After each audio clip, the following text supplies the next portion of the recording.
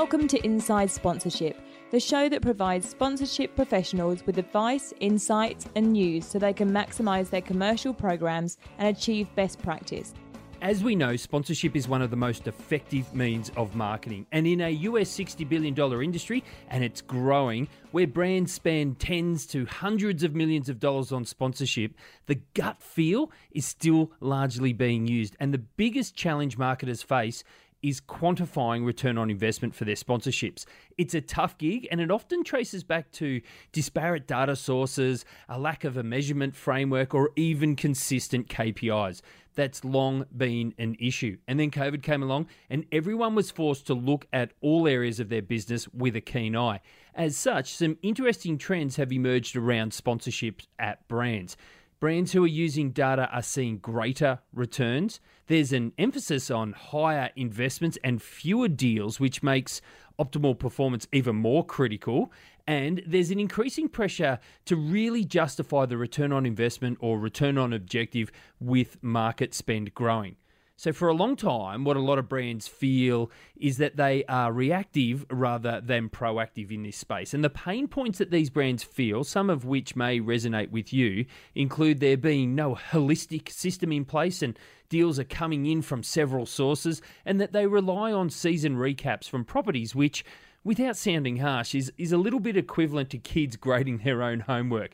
And to make things worse, the recaps are usually provided months after the fact, so they become really difficult to act on in a busy and dynamic brand environment.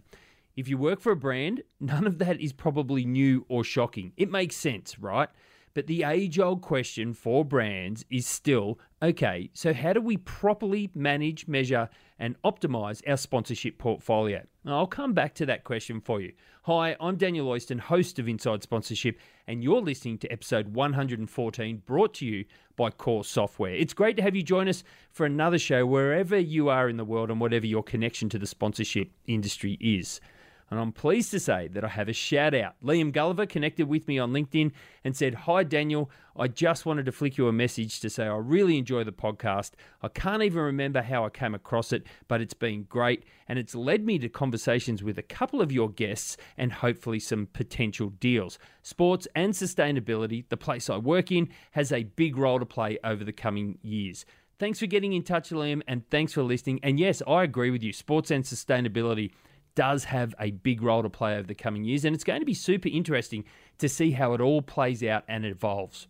So circling back to the age-old question from brands, how do we properly manage, measure, and optimize our sponsorship portfolio? Well, as you all know, this podcast over the past 113 episodes has never been about pushing product onto you. Sure, you all know the show is brought to you by Core Software, and you all know the amazing and awesome solutions that they have.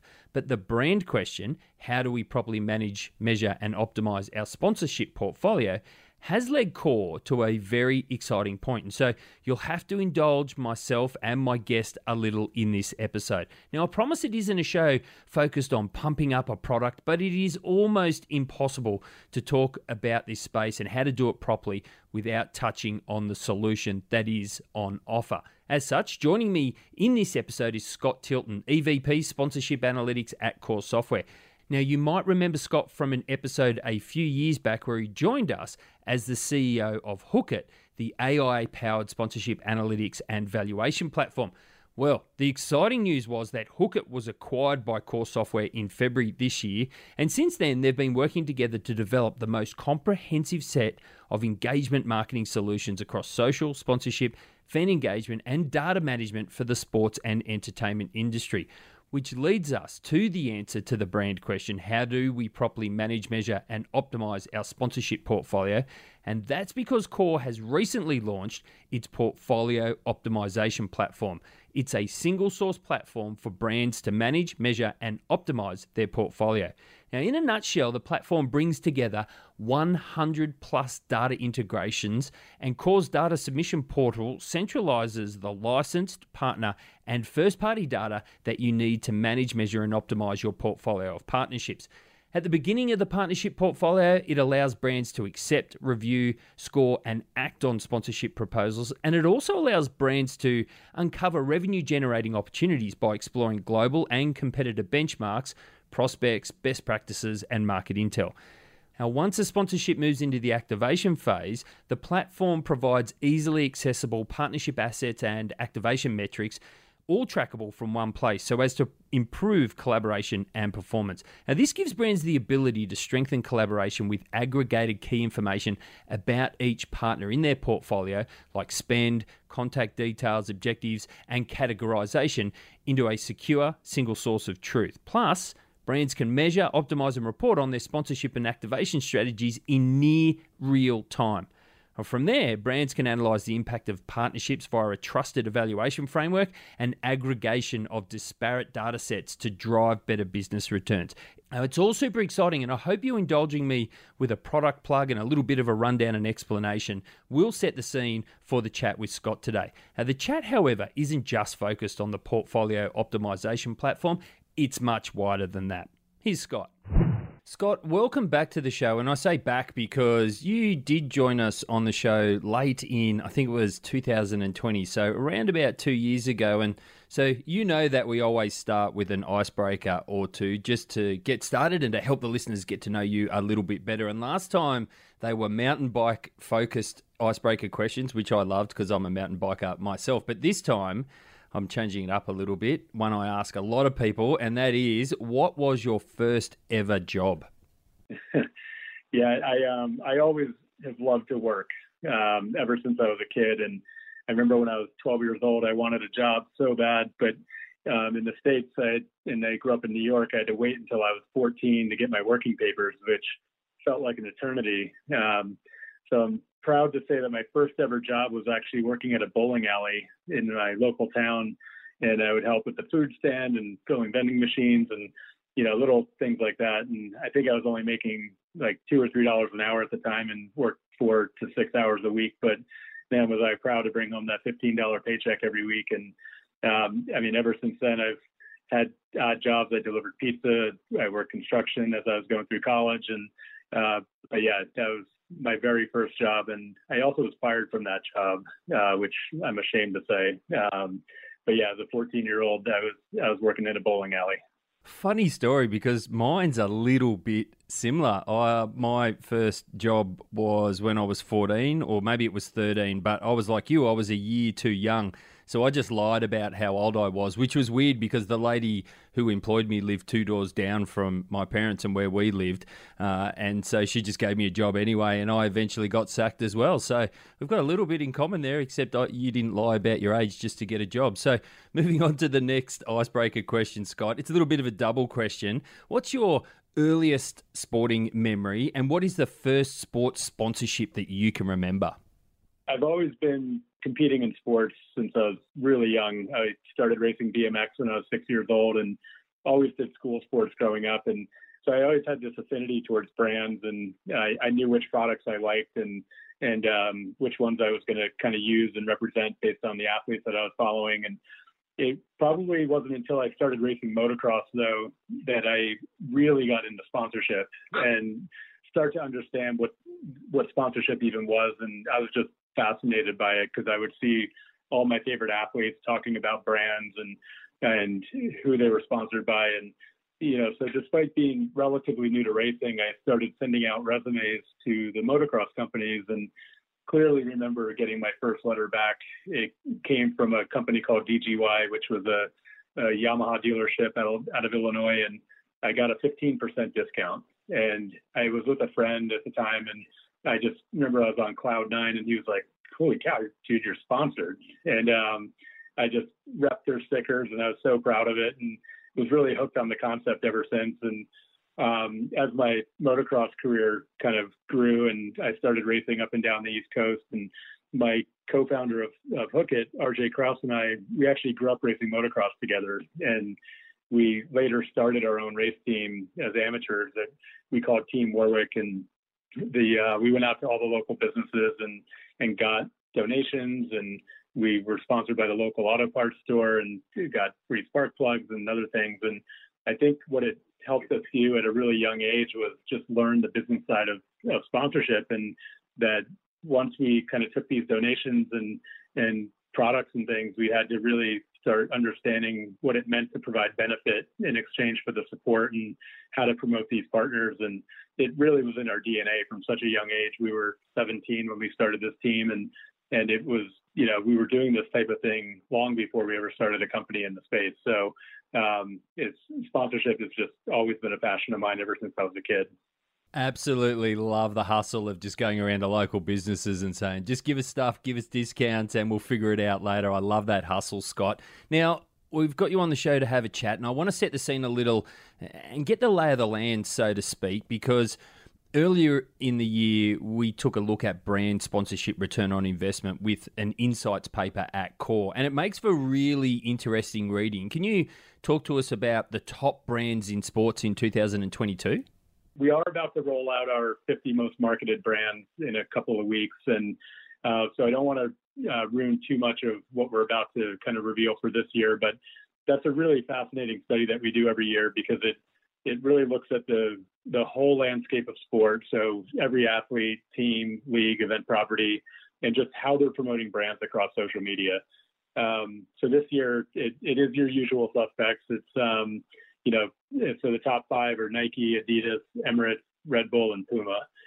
So they are garnering the most kind of promotional value from social media from the entire sport ecosystem. But the numbers are just astounding. So collectively, just those 5 received about a little over $1.5 billion in value from their partners on social and over 60 billion engagements and video views on branded content. So they're just massive numbers that are happening out there. And so this particular study, and again, we're rolling it out in a couple of weeks, but it's a great analysis and really looks at just how brands and how everything is evolving on the social landscape. So really excited for that to come out here in the next couple of weeks. And it also looked at value across industries, didn't it? What did we find there? Keeping in mind that we're mostly focused on the social side of things with Hookit, the top 5 industry sectors stacked up as, so sporting goods and apparel, which would be your Nike and Adidas of the world. Financial was number 2, and I'll get to that in a little bit. But the financial sector had some big movement and is now the number 2 category. The automotive field and power sports is number 3, followed by beverage and then travel. So yeah, again, those a lot of B2C companies, so they really benefit from the social exposure, which is why you don't see some of the technology companies coming up because a lot of them are more B2B focused, but there's still tremendous value being generated. But yeah, so those are the top 5 industry sectors that we're seeing this year. Well, taking a step back, you mentioned the usual suspects in the top brands. Did we find any brands to watch, maybe to keep an eye on? They're on the rise, so to speak? So ironically enough, we actually do a Brands on the Rise feature, and that's actually going live this week. And the interesting thing this year was it was a complete shakeup because 6 of the top 10 brands on the rise were cryptocurrency and NFT companies. And it's to be expected. I mean, if you look at last year, there was just this massive investment by these companies in sponsorships, and it really was a little bit of a land grab, if you will. I think if you think back to the Crypto.com arena, I believe that was the largest naming rights deal ever at the time, $700 million over 20 years. So these companies are investing heavily in the space and really going after market share.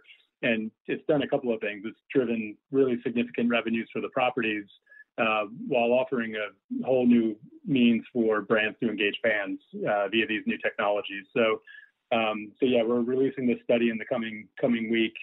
But yeah, so 6 of the top 10 brands were all cryptocurrency and NFT brands. So just really interesting stuff. I agree. Very interesting, and it will be even more interesting to see how that plays out over the next couple of years as they kind of find their place in the sponsorship industry and just in the economy as a whole. Scott, through putting together the Insights paper, are there any key lessons for brands invested in sports that you can share with us? I think at this point, social strategies are a must. COVID had such a disruption on the industry, especially when events got shut down for a period of time. Everyone started to focus on social and digital strategies. So what we're seeing here is brands that have gotten really savvy with how to leverage social media and leverage their partners to reach new fans and engage new audiences have been extremely successful. So we're seeing just a much bigger focus on brand-specific campaigns and initiatives to really leverage their partner social channels and again, reach and engage these new fans, because in a lot of cases, the partners that they're working with will have a much bigger following than the brand themselves. So they're shifting their social and content strategies to be leveraging their partners' channels versus their own in a lot of cases. And it's really proven to be extremely successful. There's a bit of a view out there that sponsorship has lagged behind other forms of marketing, especially in terms of data-driven information and insights and making the best use of those. Brands, they spend a lot of money on sponsorships, and we hear stories of poor management. We won't throw anybody under the bus, but we hear stories of poor management on both sides of the fence. I'm curious about your view. How true is that? How bad is the issue, and why does it happen? It's still a really big conundrum for a lot of brands and a lot of rights holders on, the size of the deals are increasing, the scrutiny on the investments is increasing, and it's still very difficult to quantify. The interesting thing, I think, to start on a positive is, there definitely was a dip in 2020. COVID, created a bulk of that. But things have rebounded really well. I just saw some recent figures. In 2021, there was $52 billion spent on media rights deals, which was the biggest year ever. That was up from about $49 billion in 2018. So, really recovered from COVID. This year, there's going to be about $57 billion spent on sponsorships, and is projected to continue growing to $90 billion by 2027. So this is all according to Forbes. So there's some real positives that the whole sponsorship sector is extremely powerful. It's still a primary means of marketing.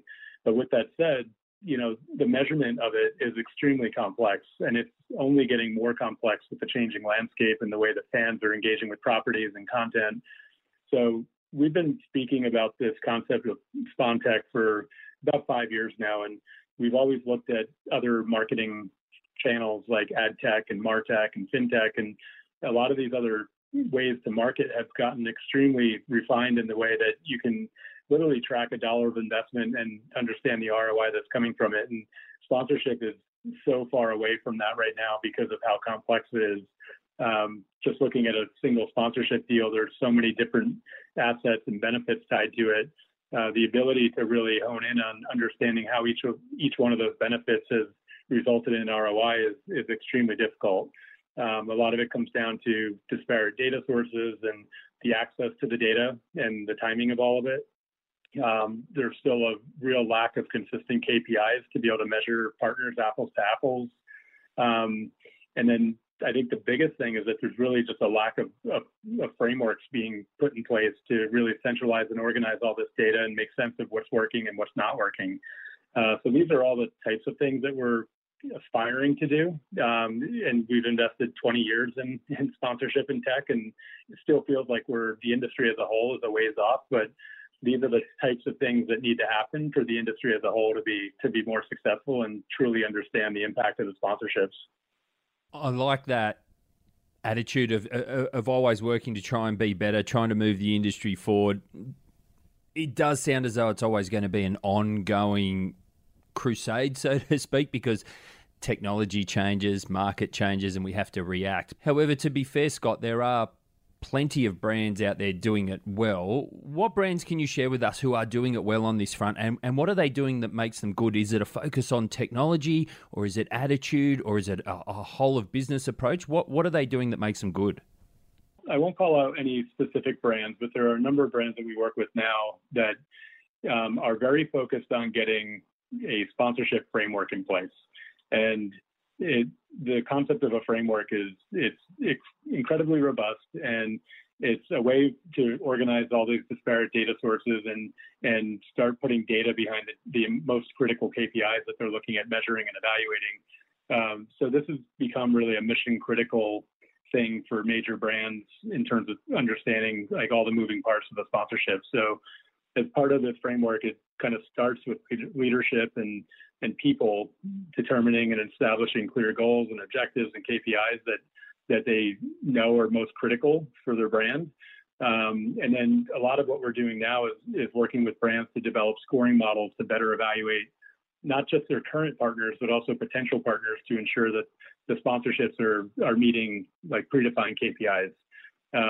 So, once these types of elements are in place, really collaborating with the partners is also incredibly key so that there's clear alignment and collaboration to focus on these goals and objectives. But it really starts with this framework and this, data first mindset from the organization on how they're going to put a really solid evaluation framework in place to make sure that, one, are their current partners working, but every future partner that they begin to evaluate and ultimately work with, like they're all kind of rowing in the same direction and they know how these deals are contributing to their bottom line. Well, you just mentioned their data mindset. What do you mean by that? What sort of traits does that data mindset approach exhibit? It's really kind of the balance between art and science, if you will. There's still a lot of folks, and especially in sports marketing, that really kind of pride themselves on the art of sponsorship. And, and you see a lot on the property side that the old way was, selling the sizzle or investing in specific sports because the CEO loves that sport. Like those real mindsets don't really work anymore. So, our whole view of the world is if you can't define or measure how it's benefiting the company's bottom line, it's really difficult to justify.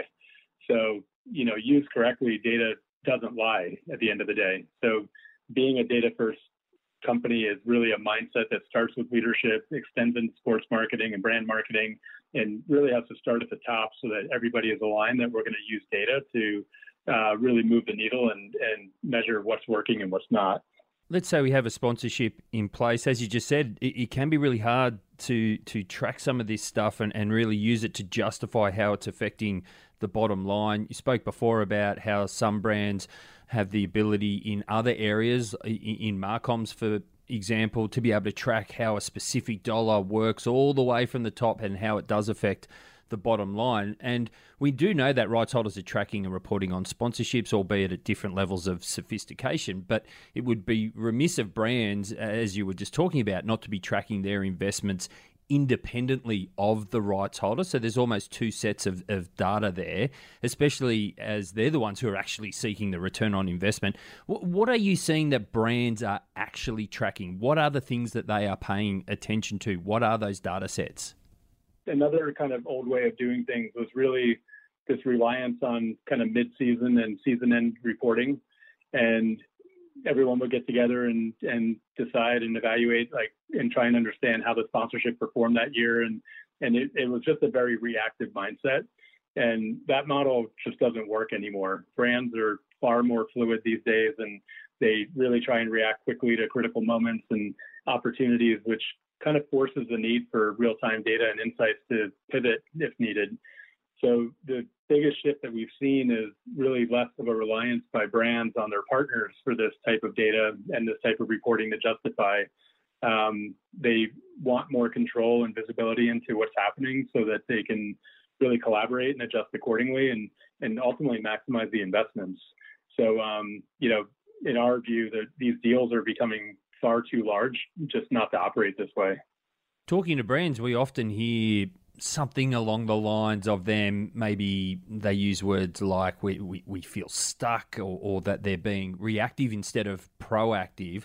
What do you think they mean by that? And what sort of criteria or signs or indicators are there for the listeners who are working at brands that makes them sit up and think, oh, maybe we've got that problem?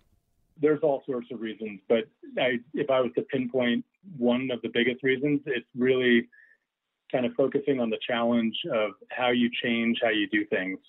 Some of these brands are just massive organizations with hundreds of people in sports marketing and brand marketing and analytics, and everyone's got a dog in the fight, if you will.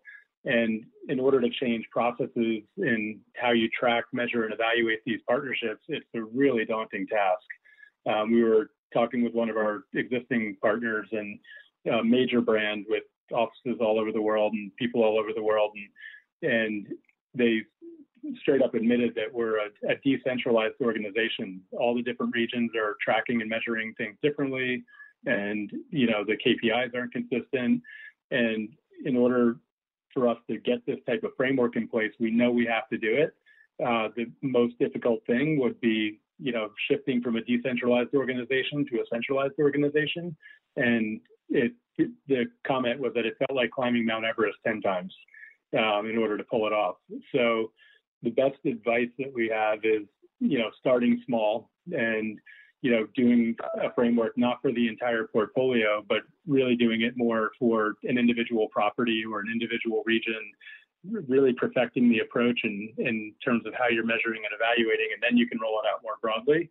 But without the kind of more senior leadership buy-in and push from the top, it's really difficult to drive the adoption. So it's definitely a big challenge. I do like that approach of just breaking it up either by deal or by region, refining your process and your approach, cutting your teeth, so to speak, because if you do approach it as one massive project, you may never actually move the needle enough to be able to roll it out across the organisation, particularly as staff turn over, come and go, and deals finish and all that sort of stuff. So, Scott, what about just a little bit of a shift? What about prospects? How can organisations use data to identify the prospects that are the best fit for their brand? So we're working in an organisation, we offer sponsorships, we go and sponsor rights holders. How can we use data to go and find the right types of properties to sponsor? This is something we spent a lot of time focusing on during COVID, because there was so much movement where there was deals getting canceled, there were properties up for renewal, and there was a lot of money at stake in terms of where do we put the investments, even if budgets were being cut. So the best kind of course of action is this evaluation framework that you put in place should be used, again, not just to manage and measure your existing partners, but use the same criteria to measure your prospective partners as well. So I think a lot of brands have gotten very focused on what goals, what KPIs and what metrics are most critical to our brand. And they vary from B2C companies to B2B companies, and really like understanding and evaluating every single partner that you could potentially work with and which ones really kind of check all the boxes, if you will. So, developing these KPIs and looking at those to evaluate your partnerships more holistically, to see which partners will help achieve brand specific goals. For brands, optimizing their portfolio can definitely give them a competitive advantage. Let's say they have an optimized portfolio and they're potentially talking to a new rights holder about a sponsorship. How should they integrate that data and what they know, etc., from their optimized portfolio into conversations with rights holders to help them ensure long-term success? Because both parties are going to be coming to the table these days with lots and lots of data. How do we sift through it and bring it into the conversation to help sort of define a path and ensure long-term success? It starts with knowing what you want, and a lot of it is learned, and you generate best practices from working with your existing partners. When you go to start working with a new partner, the best approach is transparency and collaboration. Being extremely transparent about this is what we track. We know what metrics are important to us, being very clear about that up front, and then collaborating with the partner on potential activations and ways that you can leverage the new partner to really achieve those goals and objectives that you have laid out. So, I think being clear about goals and objectives up front, being transparent that you do have visibility into this and you're tracking it, and then just collaborating with them on campaigns and activations that will really move the needle. So, but it comes back to transparency and collaboration.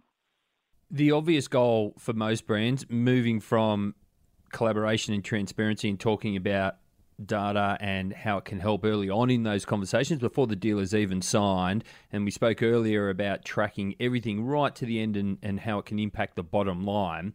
That's the obvious goal for most brands, is it's sales and impacting that bottom line, whether that is driving people directly from sponsorships and making a transaction, or whether people are nurtured through a funnel to that point where they will impact the bottom line. Without simply focusing on sales, often the end result, how can brands prove to the rest of the organisation that their sponsorship decisions have actually been good investments? The concept of attaching a sponsorship investment to a tangible result, a sales result, is kind of the holy grail. And it's what everyone is searching for and asking for.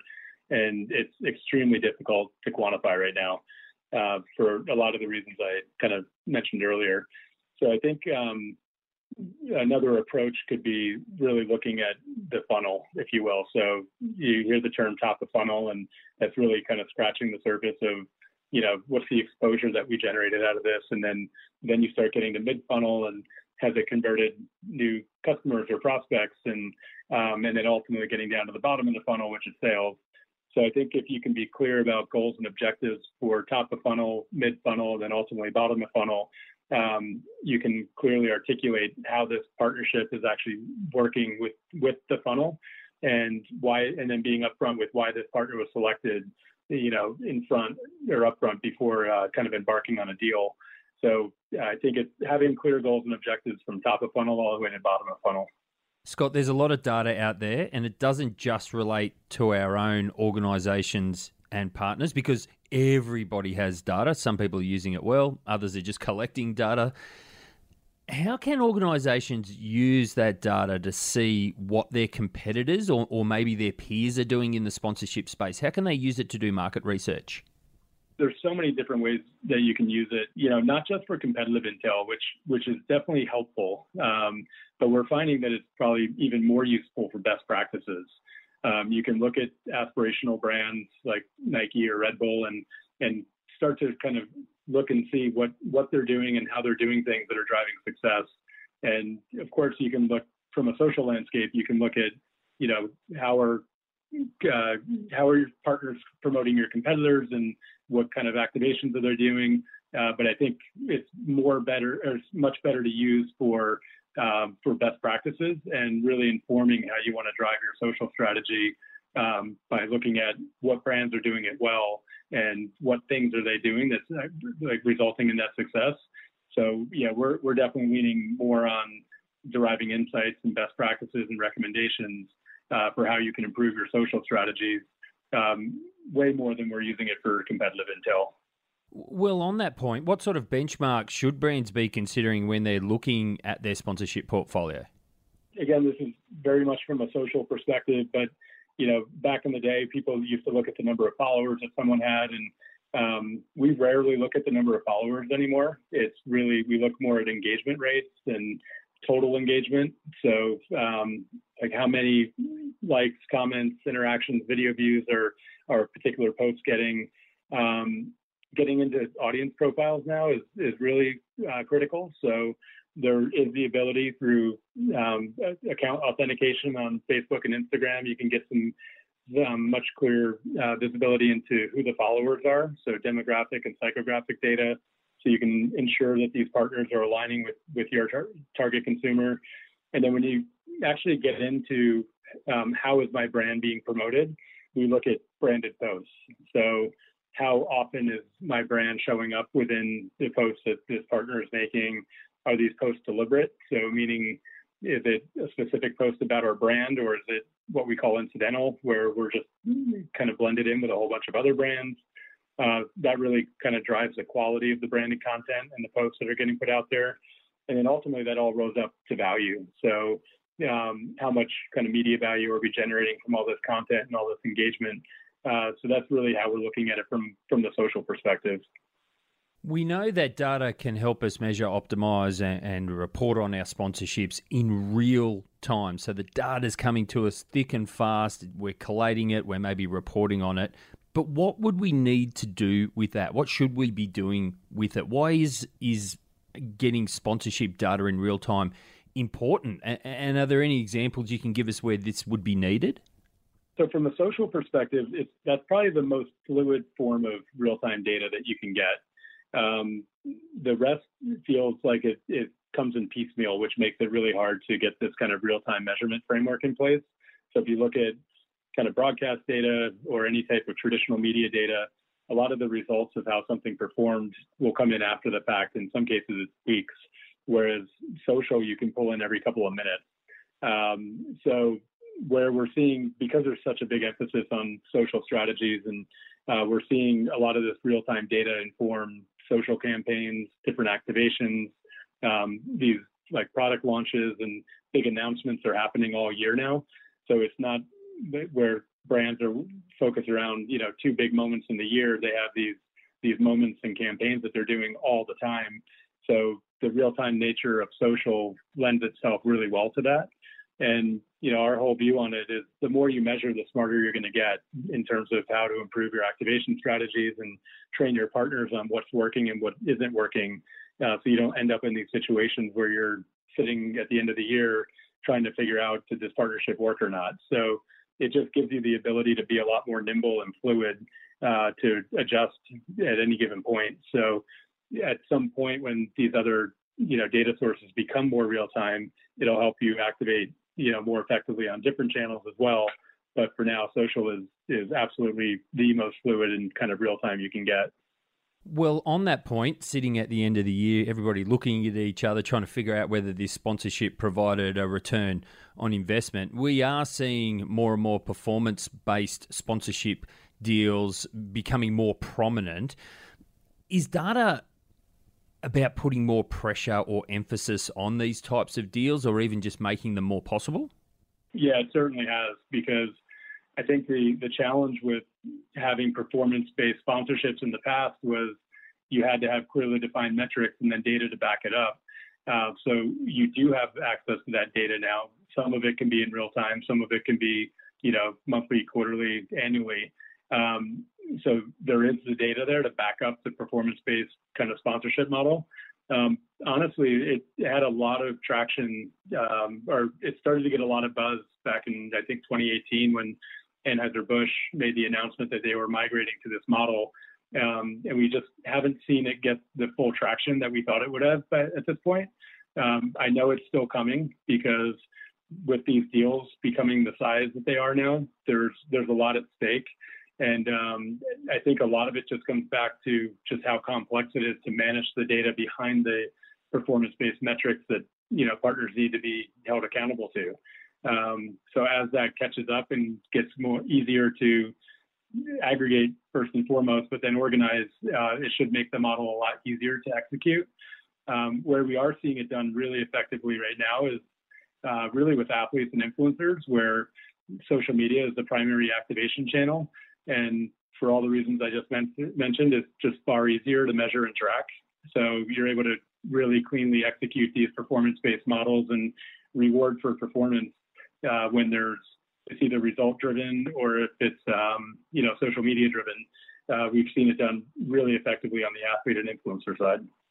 Scott, as we start to wrap this up, let's look at some key things for the listeners to take away from our chat today. No one likes making mistakes, but sometimes we might not even know we are making them. As such, what's the biggest mistake you see rights holders and brands making when it comes to sponsorship evaluation? What is it that they need to avoid and be conscious of? And this lands on both sides of the desk, is not being clear on goals and objectives. We hear a lot that it could be the brand suggesting, like, what do we ask for? And or that the property is not willing to do that, so, but then we also hear on the rights holder side that they're not clear on what the brand is trying to achieve. So it's a little bit of a moving target. So I think whether you're the brand and you're going into a partnership being extremely clear on this is what we're trying to achieve, or if the brand is not being clear and you're on the property side, being confident to be able to go ask, like, what are you trying to achieve as a result of this partnership? And if the goals and objectives aren't clearly defined, then you can work together to establish those. The second is really probably just a lack of transparency and collaboration. So I think operating as true partners,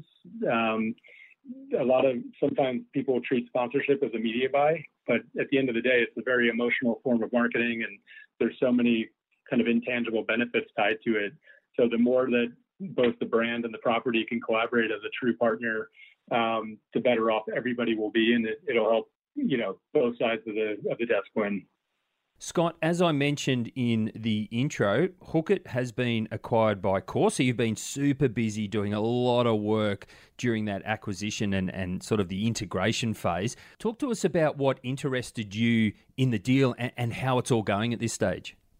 To be honest, it wasn't something that we were actually even looking for. We've been aware of and had been in contact with the leadership team at Core for a number of years, and